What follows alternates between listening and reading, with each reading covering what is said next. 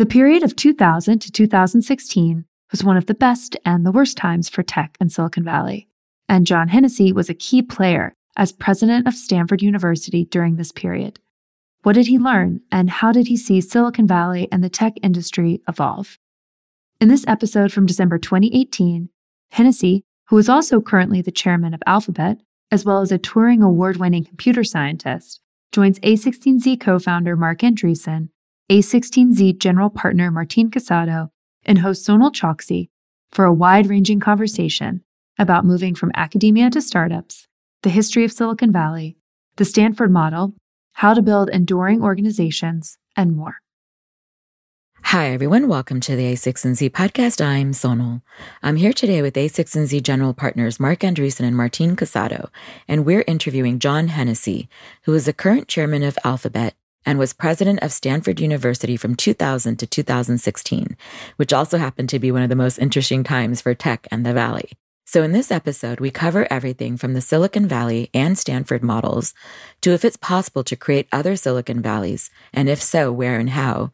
And of course, we also cover education as well as the tech and economics of education to what it takes to lead companies. John has a new book out, Leading Matters, on principles for leadership, and he also recently launched the Knight Hennessy Scholars Program for graduate students focusing on both knowledge and leadership. Finally, we discuss the evolving shift between academia and industry, including the role of universities, big company R&D, and the heyday of famous labs, and entrepreneurship then and now. Which, by the way, is why I asked Marc and Martin to join this episode, given their experiences going from university research to industry, Marc with Netscape and Martin with Nicira, which came out of Stanford before being acquired by VMware.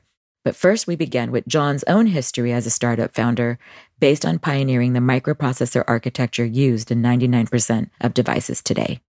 So welcome, guys. Thanks. I'd like to point out that Hennessy is also a Turing Award winner, which is unbelievably awesome. That's like the Nobel Prize That's the Nobel Prize in computer science. So you and Dave Patterson won that. Why did you guys win it? Well, I think we won it because the work we did has reshaped the entire industry.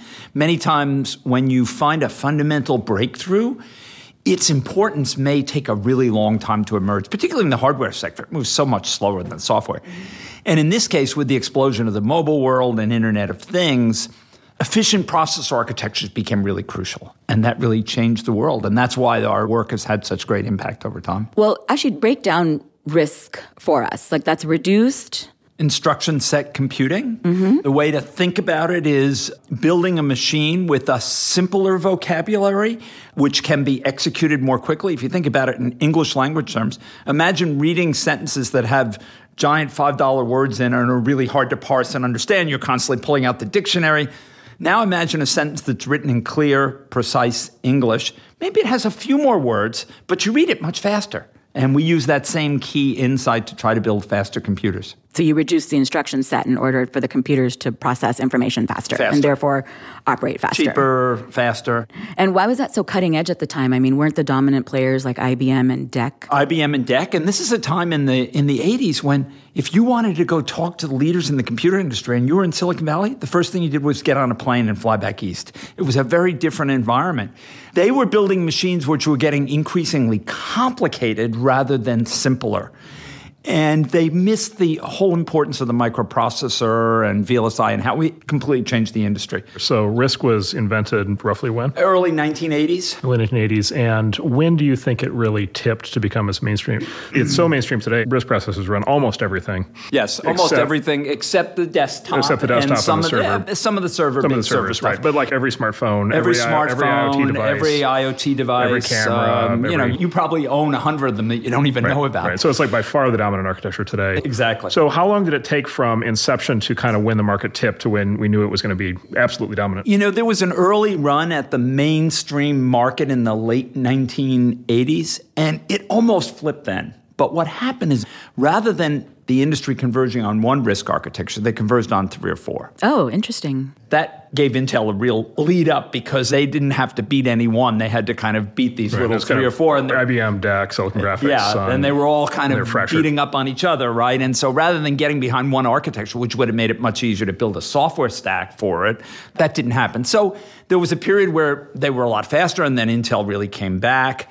And it probably took until the emergence of the cell phone. What? That long? Yeah, probably till the mid-90s. So there was a period where it really wasn't. It was working in the scientific computing space, but the scientific market's relatively small compared to the general purpose market. But even the cell phone the smartphone was not that. Yeah, it was a phone. It was great. It was a phone with a wrist chip. It wasn't a computer in the sense that we understand, right? So really, the iPhone probably is the... Yeah, the iPhone was really the taking off point. Some of the earlier Nokia phones began to use the technology, but then when the iPhone came along, boom. So 1980, early 80s through to 2007 to really have it. Yeah, to really have that big effect. Yeah, so I just think it's a great example of like these things are generational. Like the really, really big things do take a very long time. But then when they tip, right, how many RISC chips do you think are globally today? Well, 99% of the market space. So, it's much larger than the number of... Now, that's counting processor chips, right? But including embedded systems, 10 billion chips worldwide? Oh, more than that. Probably 50 billion. So I worked for years under Pat Gelsinger at VMware, who was the GM of the 486 at Intel and a longtime proponent of CISC.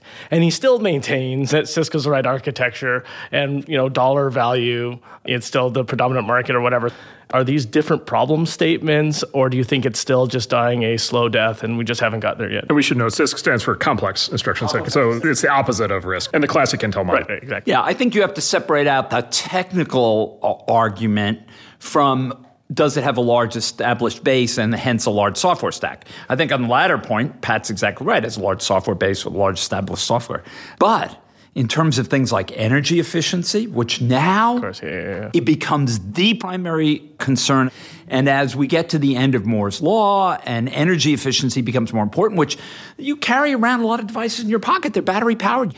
The fascinating thing people don't realize is that after the cost of the physical servers themselves, the second biggest cost in a large data center is power. So you care about energy efficiency even in these large data centers.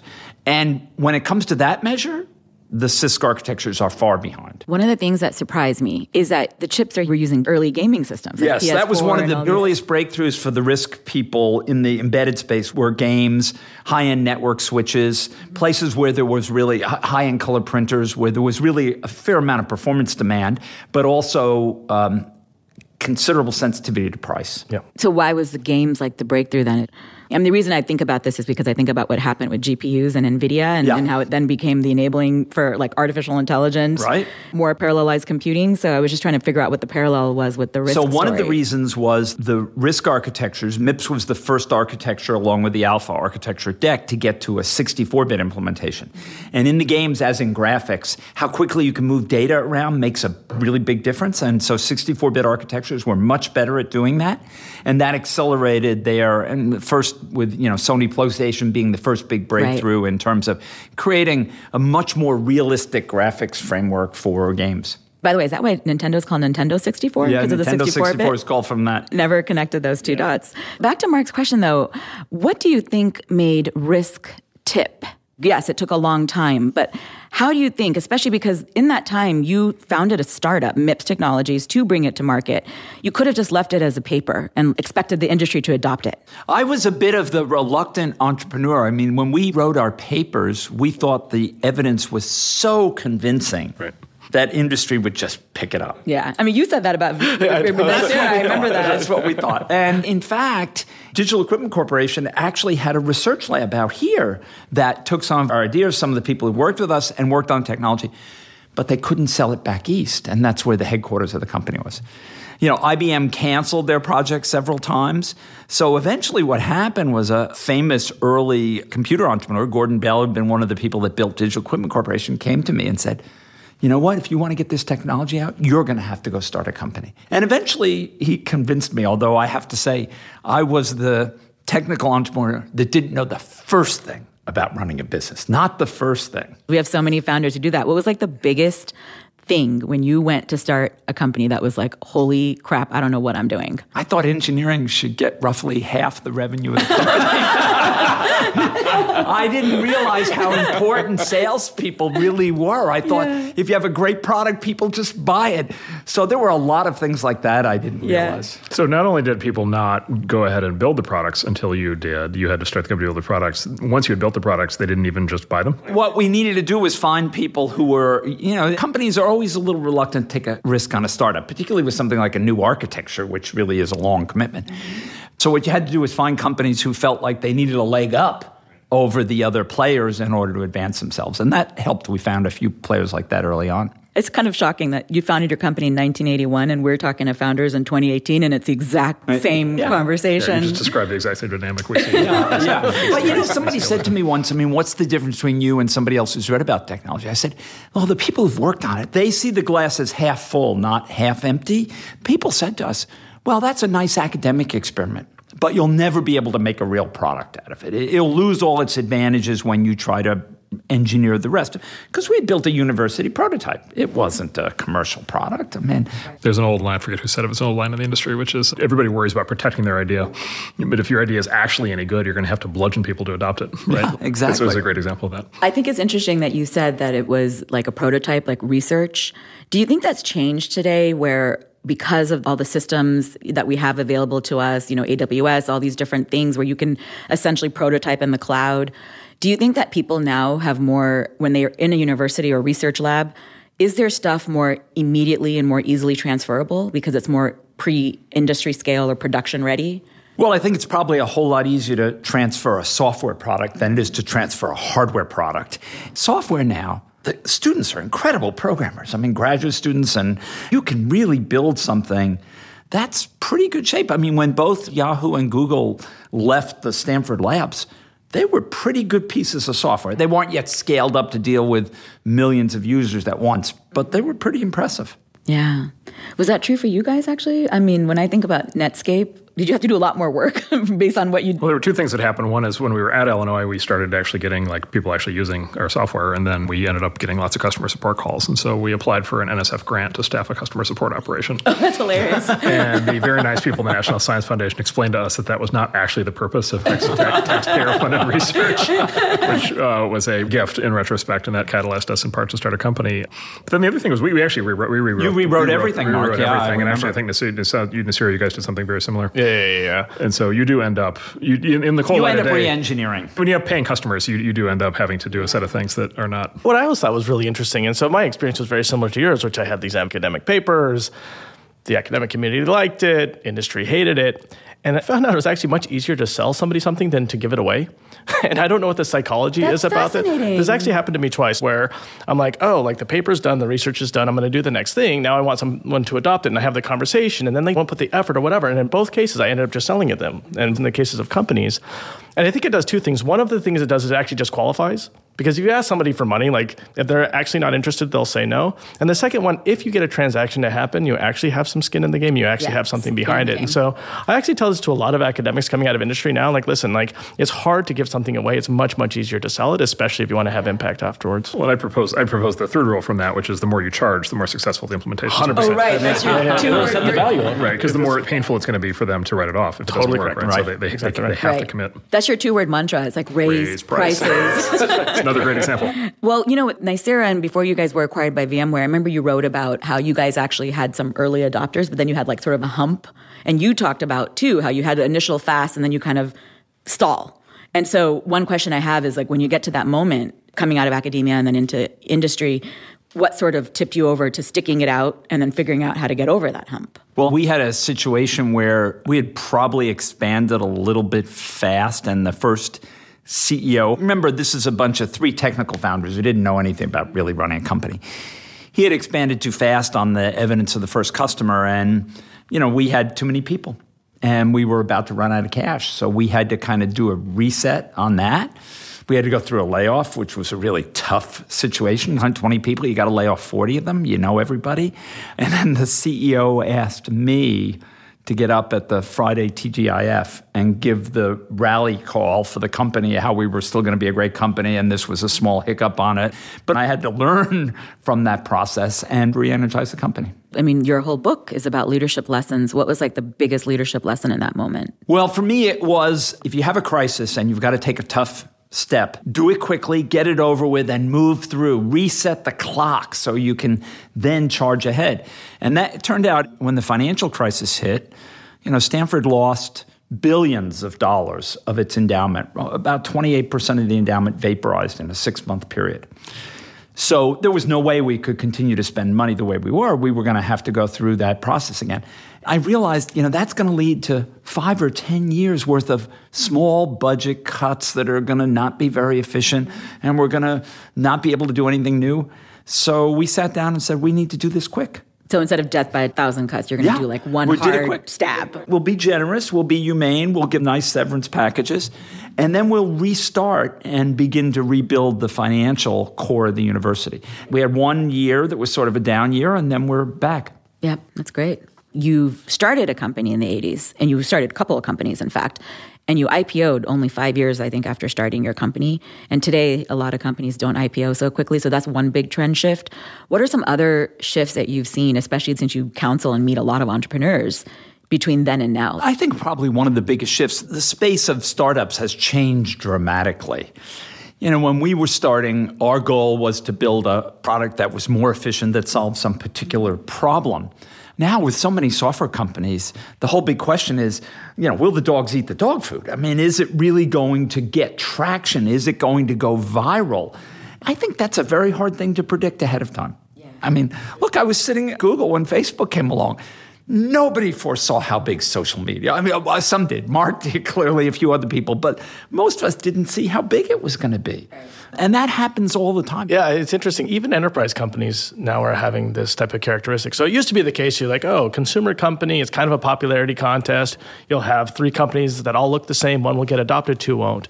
But the enterprise was kind of core tech, and then you could actually talk to the buyer, and then you could predict somewhat whether it's going to do well or not, or at least whether a category is going to do well or not. But what's happening now is, especially because developers are so influential in the enterprise, and developers are also kind of fickle, and they have their own philosophies and so forth, whether or not a company is going to do well is somewhat independent of technology often, and somewhat independent of the approach they take. And it's more like, do they become the popular one that they use? So I think this is something we see across the industry. Yeah, people in the enterprise, it's not just developers. You guys talk a lot about like departmental level buying. Yeah, sure, for vertical SaaS. That's right. Exactly. It's coming from the bottom up. I think even in complex organizations, universities like to have a very slow, deliberative process. But in a complex organization, all decisions are gray when they get to the top. And so you've got to get comfortable making decisions, making calls in that situation. And I learned that in the startup environment. And I wouldn't have learned it. It would have taken a long time to learn in university. Well, what do you think about, we have this view that professors that are part-time co-founders, I mean, we don't believe that when a professor is listed as a co-founder in a company, that if they're a part-time, that they're actually fully committed. We need to see more skin in the game. Having lived through this. Oh, did they tell you the same thing? Were you trying to do this part-time thing? No, I had 2 part-time professor. You did? I was full-time. You were full-time. You had 2 part-time professors, Yeah, I had right? 2 part-time professors. I mean, here's the reality. Startups require a tremendous amount of work and effort and time, and you make real commitments to customers and teams and investors. And early on, while you may have a great idea, the investment is in you.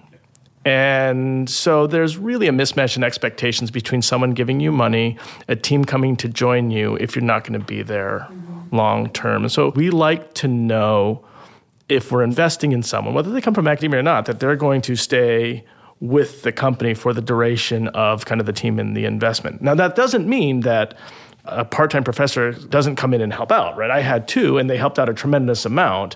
But what we like to see is someone that is fully committed. What advice would you give to universities who are trying to do something like the, quote, Stanford model, which I don't even know if we define what the Stanford model is, but it's pretty cutting edge. I mean, we take it for granted in the Valley that Stanford and Berkeley, for that matter, will give away more IP than they hold on to. And I used to see, when we were at Xerox PARC, a lot of university tech transfer offices, and it's so extractive and kind of nightmarish, in fact. Right.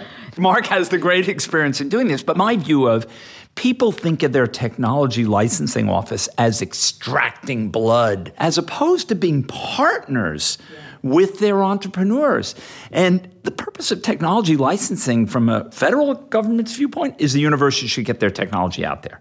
If they focused more on that, that would be great. And be more flexible with respect to faculty. My experience is the faculty members I know at Stanford that have gone out and started companies are better researchers, they're better teachers, they're all round better because they have a wider range of experience. And most of the students we educate, they're not going to become future academics, they're going to go work in industry. So a faculty member that has experience from that is actually a better teacher. So let me play devil's advocate, which is, okay, that's all fine and good for you to say, but we only have so many professors. If they go leave and start companies, like they may or may not come back. They're distracted. They're not teaching. They're not doing research. Aren't we depleting the core mission of the university of doing research and education by enabling that? It's a good question. I think we're in a tricky position right now, especially around the machine learning AI area, where there are lots of faculty who are leaving. And that will hurt the industry in the long term because that means we're eating the seed corn. I'm a great fan of faculty members who go out, commit themselves to a company for some period of time, but say clearly that their long-term goal is to go back to the university. That works well. I think if all the faculty leave, then we will have a problem long-term. But there's also some presumably benefit to being the place where people feel like they have a lot of flexibility, where the place that encourages creativity, the place that encourages ventures, that presumably will play a role in attracting. Right. So you're a young person, you've got multiple faculty offers. You might be interested someday in taking your technology out. Where's the place to come? Well, it's pretty obvious where the place to come is, and that's a big benefit to the university in terms of recruiting people. And so we all the time get the delegations from, various countries, various cities in the U.S., various countries outside the U.S., and sort of the question is, how do we create Silicon Valley of X? It could be Silicon Valley of Chicago, or it could be Silicon Valley of France, or Kazakhstan, or right, anywhere. And I'm sure they come and see you as well. And so what is your answer to that question? First of all, build some great universities because they are a center of innovation. And many of the ideas, which build not just a single niche company, but help transform an entire industry and create an entire industry, come out of universities. Build the rest of the ecosystem out. I mean, the fact that venture was out here and people were comfortable with it, the fact that you had legal firms who knew how to work with startups and make that work. But risk tolerance is a big part of it. You can fail in the Valley provided you had a reasonable strategy and a reasonable set of goals and reboot, and it works okay. That's not true in many parts of the world. So maybe let me polarize the question a step further. So the cynical view would be you can't create Silicon Valley anywhere else because there's only a couple areas of technology where it's even feasible to create a Silicon Valley, and Silicon Valley already has information technology. And then further, the things that you just described, like they're just too difficult to do. It's very hard to create a new research university from scratch. It's very hard to change the culture of the country that you're in. That's why there's only going to be a handful of these places. The optimistic view would be, no. All these ideas are now spreading. The world is globalizing. Technology is globalizing. The knowledge of how to do all these things is globalizing. And then there's many new areas of technology that are becoming kind of more amenable to this kind of flexible innovation, and many countries that want lots of entrepreneurship, and many kids worldwide who are growing up watching YouTube videos of Stanford classes on how to build a startup, and then getting out their compiler and getting to work and writing code and starting their companies. And so in that positive vision of the world, there's 80 or 100 Silicon Valleys in 10 or 20 years. Where do you come out on that? I don't know that there are 80 or 100, so it is going to happen in China. I have no doubt about it. The government is pouring enormous amounts of money into building their top half dozen research universities. The people are very entrepreneurial. There's a lot of risk capital available. There may be some issues around liquidity and exits that are a little difficult, but they'll work that out over time. It surprised me that nobody in the U.S. has built a real competitor. In fact, just the opposite has happened over time. If you had asked me 15, 20 years ago, will there be another Silicon Valley in the U.S., I would have said yes, for sure. In fact, just the opposite has happened. The Valley's lead has gotten bigger. Now, we may be the victims of our own success, given land and traffic and cost of housing. We may be laying the foundation for some other Silicon Valley area. But it's got to be a place where people want to live. And that helped bootstrap it. And so we should be looking and thinking, where is that going to happen next? Where is that a kind of opportunity? Do you think we're at risk of strangling our own success by all of the fundamental issues around housing, transportation? I think we are. Taxes? I think we are. A state government that seems to hate us? Yeah, I think we are. A city government or in San Francisco hates us that and seems loves to hate us at the same time, right? Our cities and the state have such dramatic issues, and yet you pull out the high-tech sector. I mean, the state and the city of San Francisco will collapse. So we've got to think about it. And it really, the younger generation moves to this area, but without that kind of suburban dream of, I need the large house for the large. I mean, they'd rather have something maybe a little smaller, not have the big yard, to have some nice parks, have some open space, and by the way, be able to walk to 3 restaurants and a movie theater. And that's a different view than the Valley grew up doing. Then you got to figure out how to make the transportation network.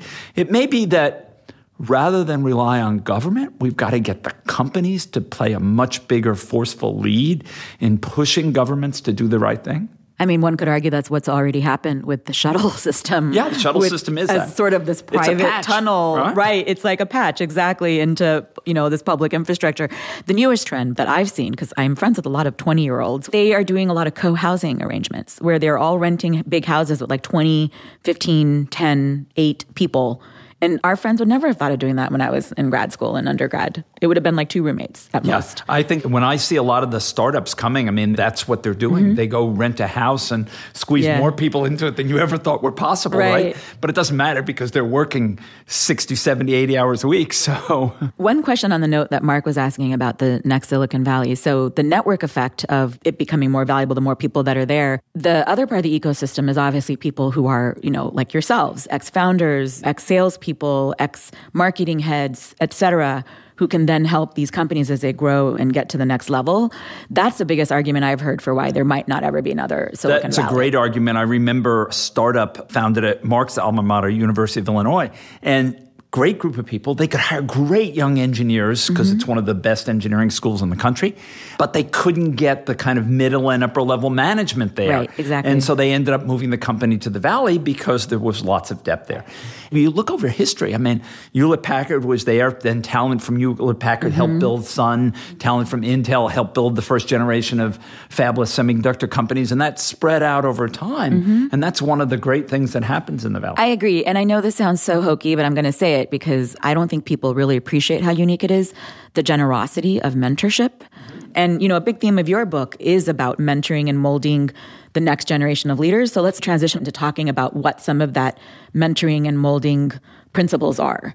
So each chapter is devoted to a specific principle: humility, empathy, honesty, transparency. There's different levels of that.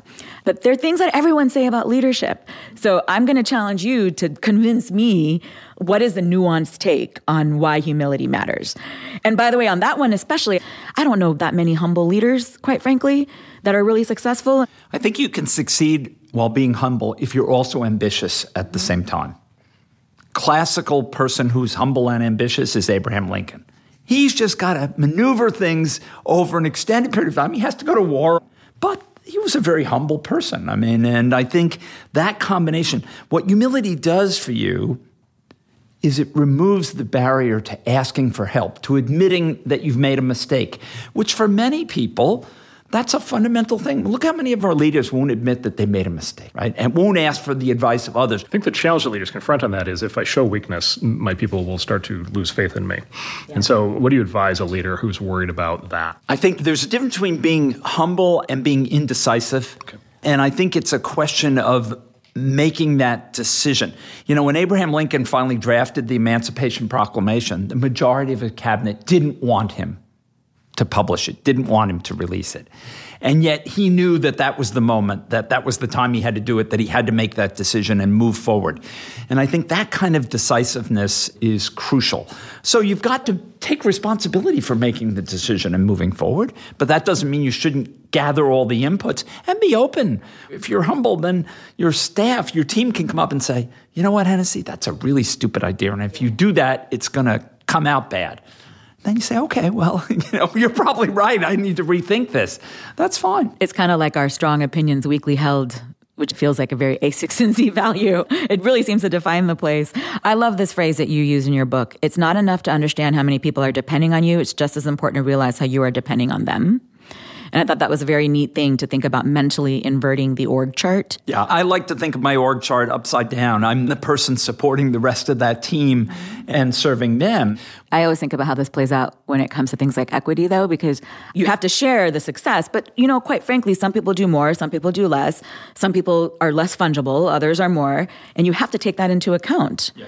And I think that's sort of an interesting calculus that people tend to sort of balance. Well, you have to think about the value of the individuals. Everybody's work has value, but obviously some of it is more crucial to the success of the organization than other work. So everybody should be rewarded, but that doesn't mean all the rewards should be equal. Let's talk about empathy, because you're one of the pioneers in your tenure as president of the largest increase in financial aid ever, which allows more lower income families to experience Stanford. And this is incredible. But you talk about how it was hard for you to actually make this happen because empathy needs to be balanced with fairness.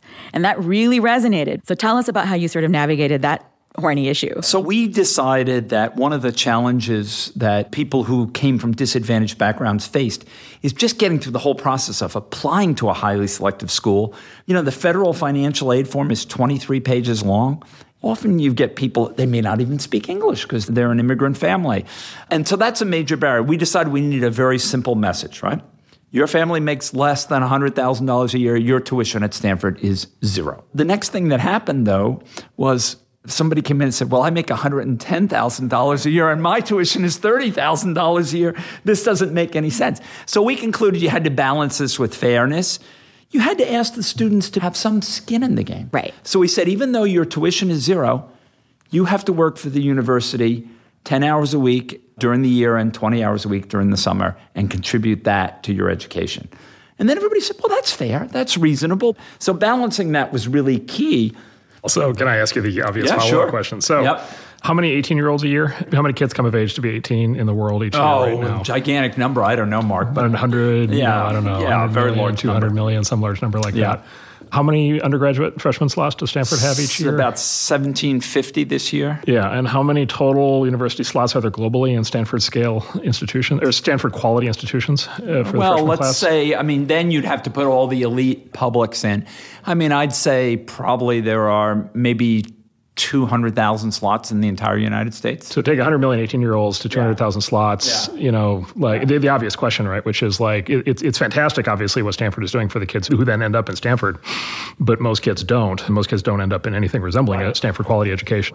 I came to the view that the university had a moral imperative to increase the size of the student body.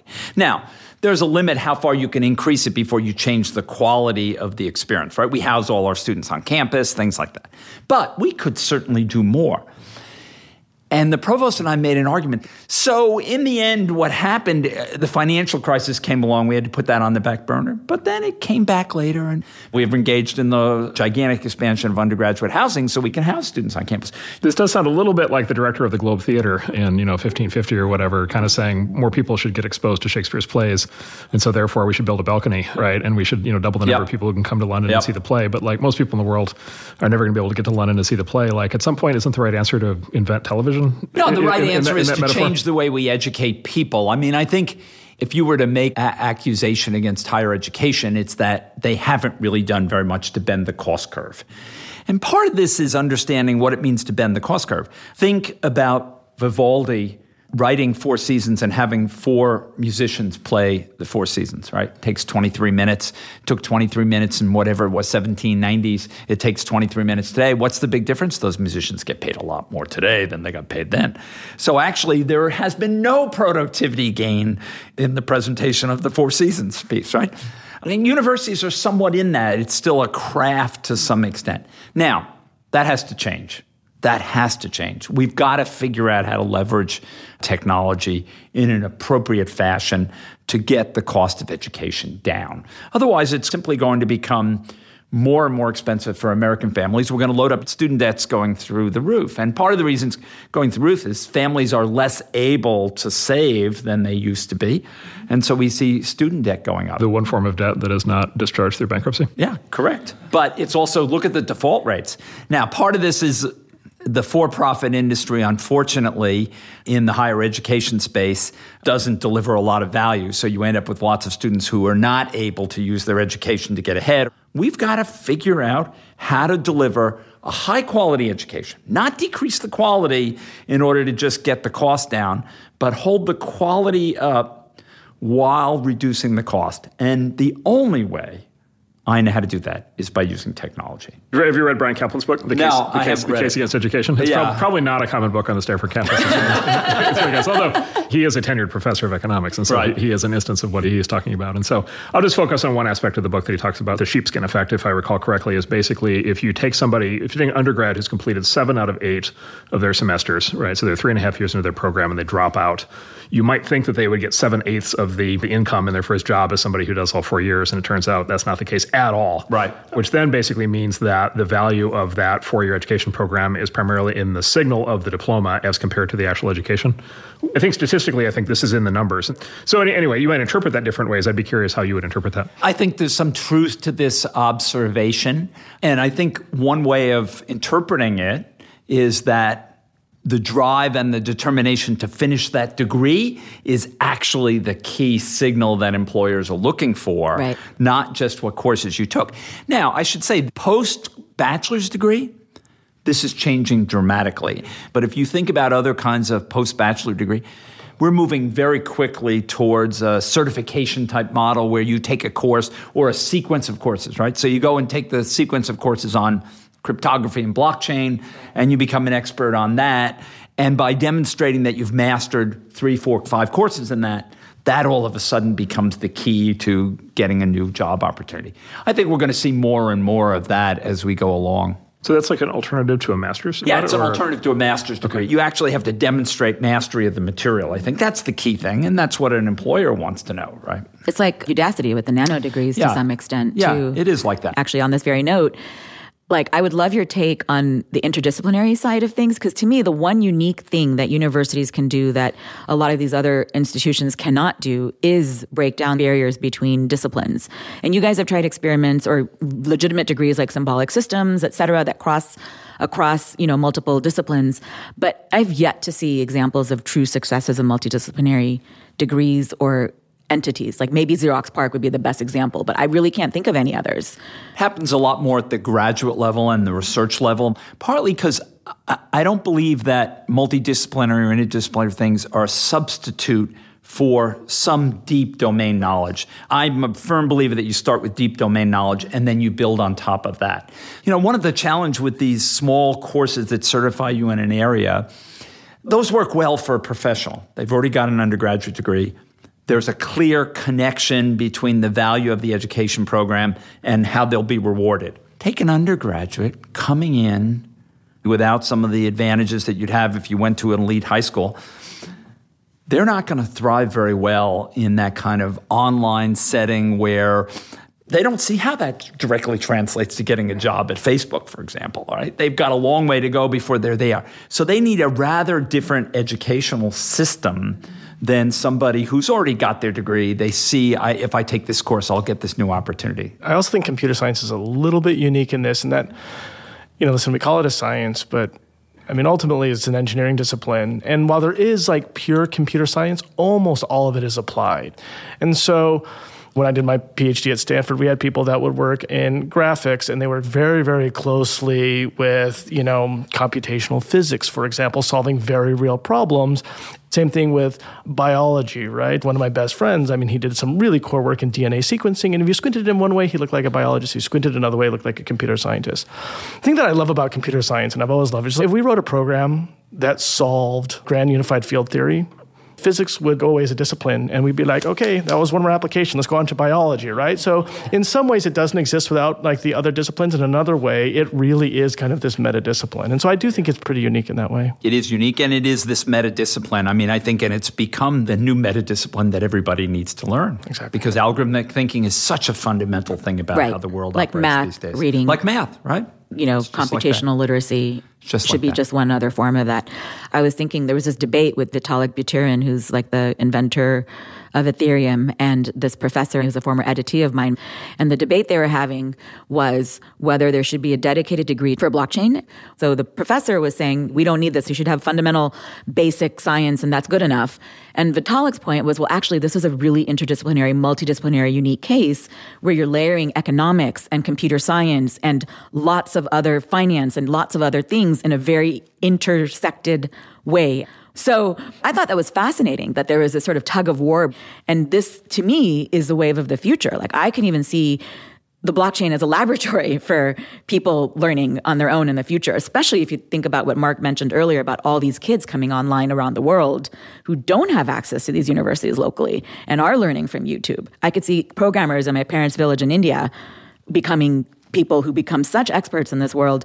You've been the president of a university for 16 years that I greatly respect, but I wonder if it means that maybe the university model might have to really evolve in a different direction. Well, I think there's about to be a great test of this because the wide applicability of machine learning to all kinds of problems. Yeah, that's a great example. All kinds of problems. You just see breakthroughs in biology, in chemistry, in astrophysics coming out of various forms of machine learning. So all of a sudden, it becomes this tool that is applicable to a whole range of things and is changing those fields. What do the scientists, the people who think of themselves as astrophysicists or as organic chemists, how much do they need to understand? How do they deploy this technology?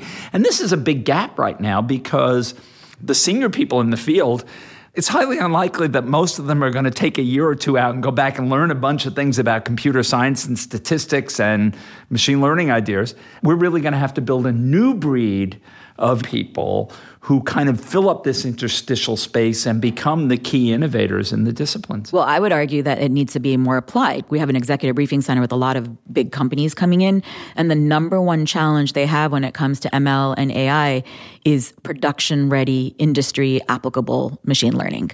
It's actually like what's happening in academia is not at all connected to what they need to actually do. Yeah, it's not only that, which is as you move to AI and ML, more and more the value is the data. Mm-hmm. Absolutely. And more it's, almost serendipitous understanding of the data prior to manipulating it, right? It's almost impossible to remove the context of the domain understanding from data.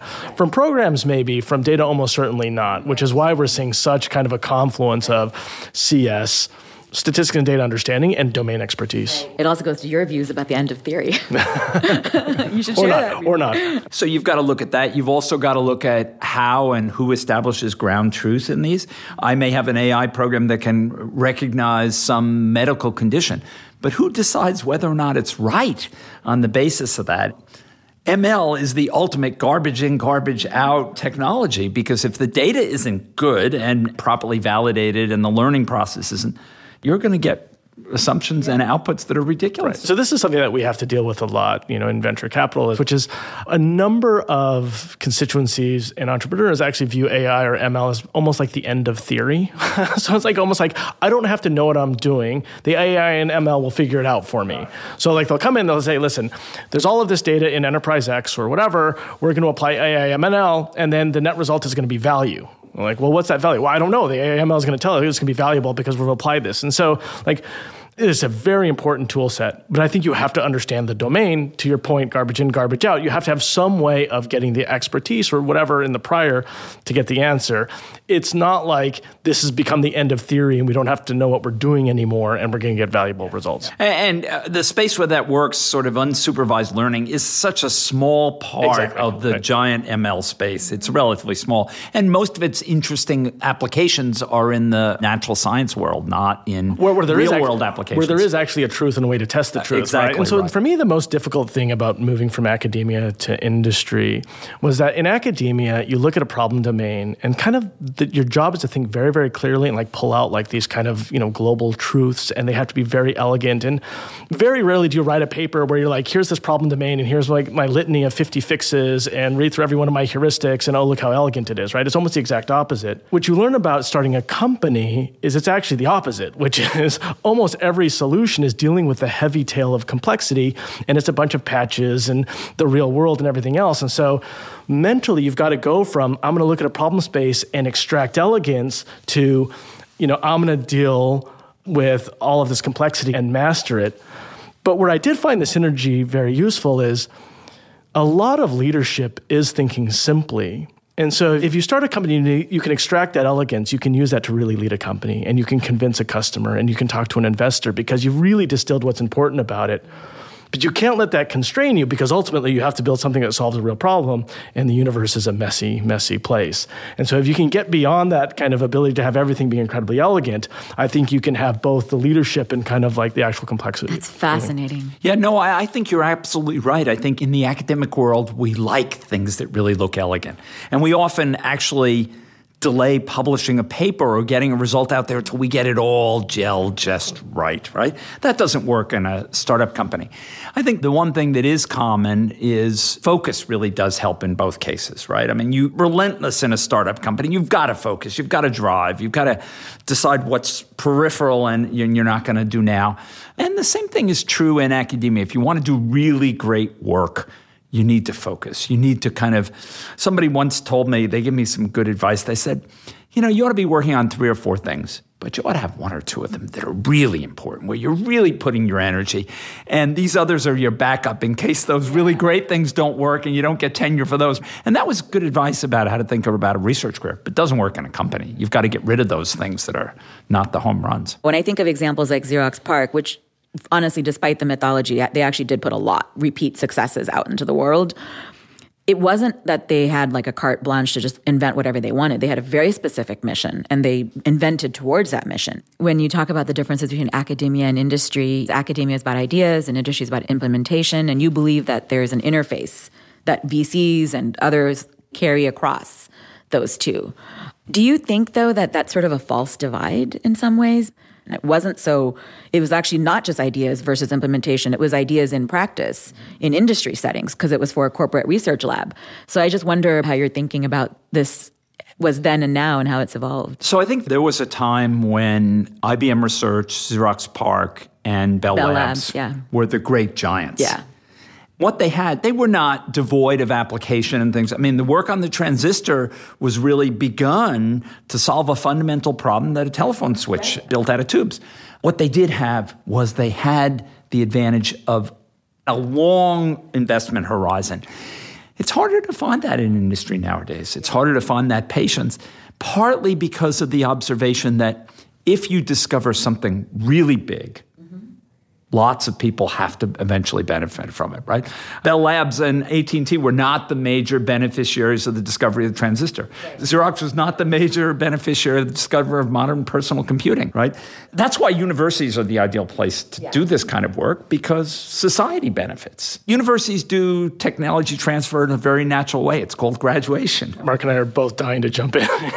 I think historically that's certainly been the case. One could make an argument that this is shifting, and some of the most fundamental research contributions are actually happening in industry today.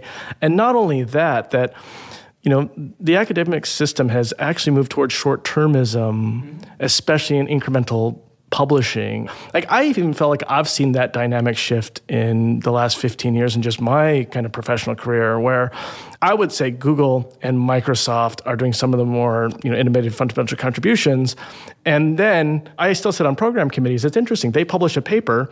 I'm in the PC committee, and then all of the professors are basically trying to do incremental work on top of Google's work, right? So are we seeing like an imbalance lately, or is this a momentary thing? No, I think you're right. I think there is a bit of a shift occurring here. It's driven by not only the amount of resources that are available at Google, Facebook, Microsoft. It's driven by data, and it's driven by computational resources that are available in those companies that are much larger than is available to a typical university setting. So I think we're seeing a growth of a kind of new research environment in industry that's quite a bit different than the old environment, and may be a harbinger of how things get invented in the future. I'm kind of the skunk on this topic. So I think the reason... the skunk at the garden party. So I think the reason was, they did great work. Xerox PARC, Bell Labs, IBM Research. But here's the thing, it's always those 3 examples. They're basically they were rounding errors on everything. There weren't 10, there weren't 20, there weren't 100, there were 3 or 4.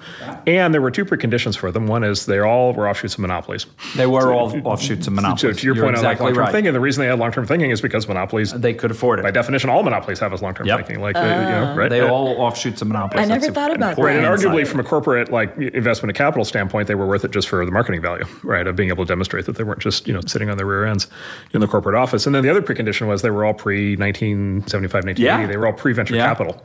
Yep. Right. And so when the monopolies cracked and then venture capital pulled the talent out, that was basically it. And the downside case would be that removed this kind of long-term commercial research. But the upside case would be that led to what I would argue is just an explosion of R&D at far greater scale, right, across the corporate landscape than ever existed in the 1960s, 1970s. And so we've kind of mythologized these things, but they were tiny. They were tiny relative to what's happening today. So there's a lot more happening today, to the extent to which I can't imagine a startup kind of thinking about the length and the amount of money that was invested to build the Alto. That's a major, major undertaking by any measure. On the other hand, I think you're right. There are now a much larger number of players doing interesting things. And in the software-driven world that we live in, the cost of experimentation Right. You don't need that and amount of development capital is anymore. not the same amount in terms of capital. Well, and I agree with all that, but I would also say, even with what you just said, even that, like, yes, the Alto, but like also, like, look, Apple made the iPhone, right? Like, that was, what, $150 million project? Like, over the course of its, like, they were able to do that. Google, is you well aware, is like basically invented the self-driving car. Yeah.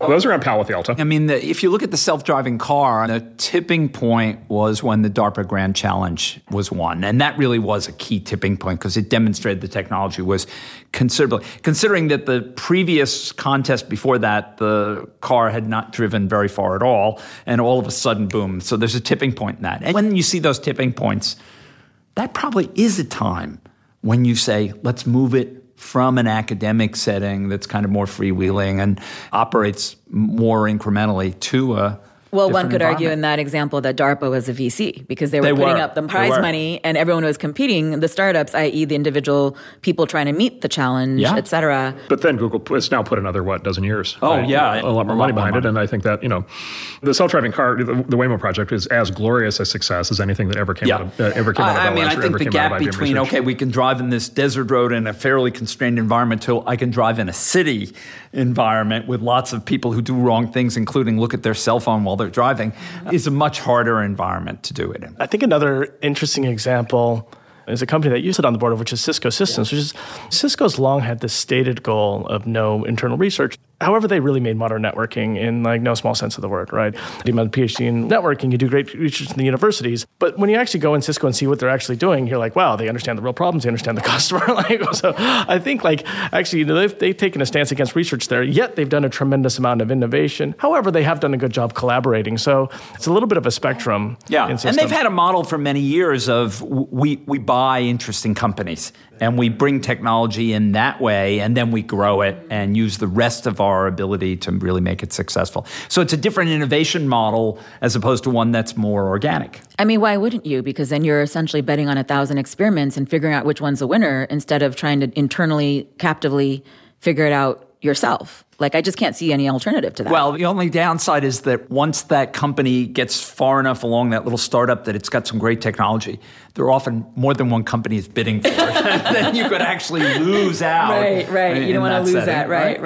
God bless America. It's actually Good really, for the entrepreneurs. it's actually a really interesting point. The thing I've been most impressed with Cisco over the years is they've really, I think, are probably the top companies in making those acquisitions successful and doing spin-ins. I mean, there are very, very few companies you can put in that have been so successful in acquisitions. So it's basically a core competency. Yeah, it has been a core competency. So spin-in is they'll take an internal team, they will take them out of the company, they'll help fund them, and then they'll bring them back into the company once the product. Fascinating. I didn't realize that. It really has kept them relevant where many companies have actually not, of the same vintage. It has, and it's injected new technology and new products into the space and things.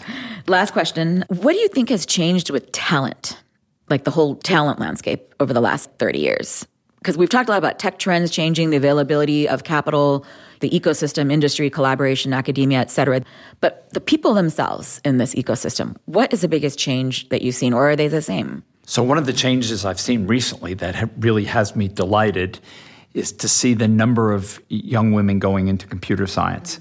What's funny about it is computer science in the 80s was one of the... It was very female-dominated. It was. There were a lot of women in it. And then it got wiped out with the growth of the field and the number of males grew.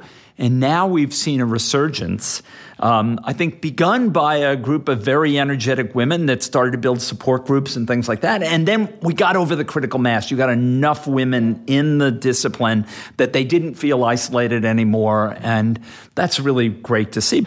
The number of opportunities in the software space are so large. We need to bring as much talent in.